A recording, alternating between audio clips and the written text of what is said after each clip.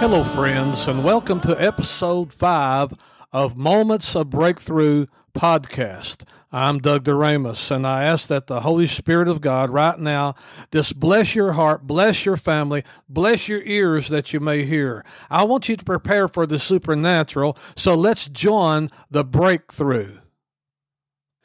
In John chapter 17, there's a prayer that Jesus prayed, and I want you to catch this if you haven't already. John 17, verses 20 and 21. Jesus said, "Neither pray I for these alone," referring to the disciples, "but for them also which shall believe on me through their word." Now that's you and I and every believer since the disciples. That's you and I and the disciples, all may be one together as thou, Father, art in me and I in thee, that they also may be one in us, that the world may believe that thou hast sent me. And John chapter 17, the next two verses says, "And the glory which thou gavest me, I give them, that they may be one, even as we are one." Well, the glory that the Father gave Jesus, Jesus in turn gave it to all that believe, to make us all one with Him as He is one with the Father. Verse 23, "I in them, and thou in me, that they may be made perfect in one, and that the world may know that thou hast sent me and hast loved them as thou hast loved me."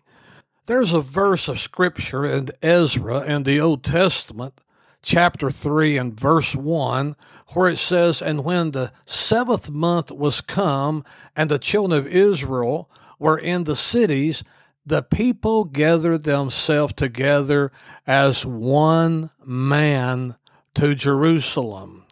Well, the reason they would all come to Jerusalem as one man, this was symbolic of being one body under King Jesus, which is the head of the church. The cross, you see, is the gate of paradise. And many believers, well, they stop and live outside the gate.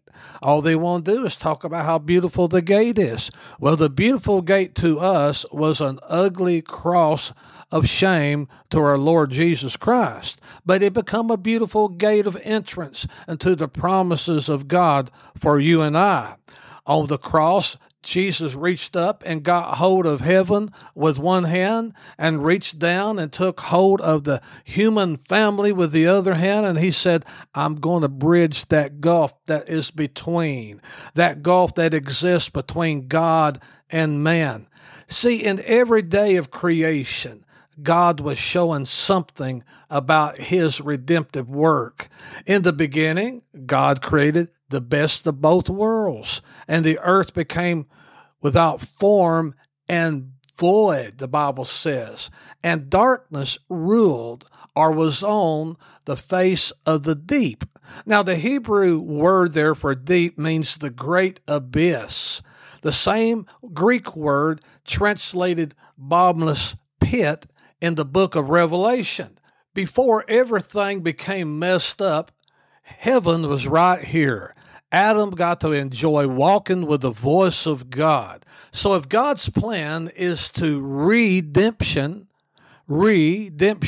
and to restoration or restoration, then He must be going to bring back together that which is in heaven, God, and that which is in earth, man.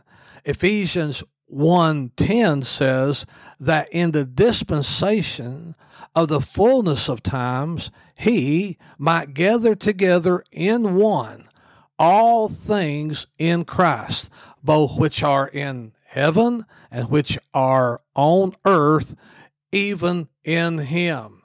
Now you see, God created a beautiful garden for Adam. He planted this beautiful garden, and God told Adam to keep it, to dress it. He didn't have to pull weeds. He didn't have to plow it up and plant the seeds. He just had to keep it because God had already planted it. And Adam, the gardener, however, unplugged. He unplugged from the God of the universe.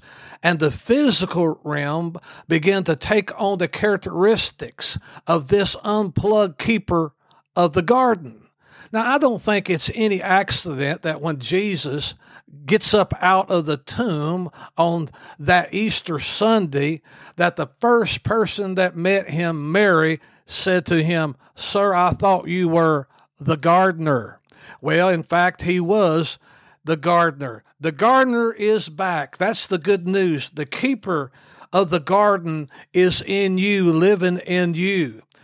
Now let's read that verse again from Ephesians 1:10. It says that in the dispensation of the fullness of times, he might gather together in one all things in Christ, both which are in heaven and which are on earth, even in him.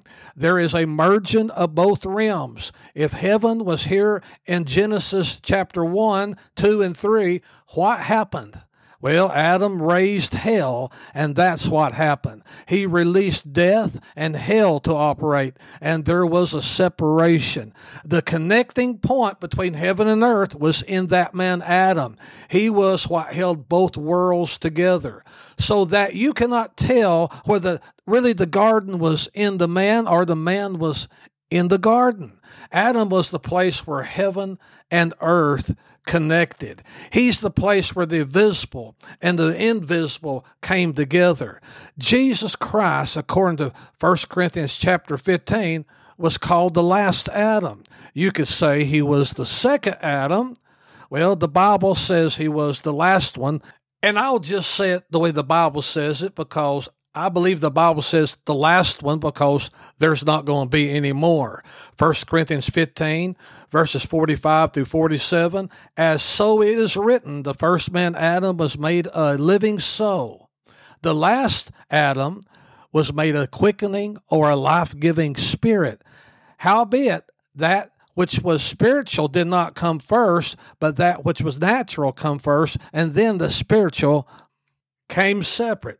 So since Jesus is the last Adam, and he is the head of the one new man, which is the body of Christ, then Christ, the head and the body of Christ, is the place now where heaven and earth connect. Christ is the place where the invisible and the visible come together.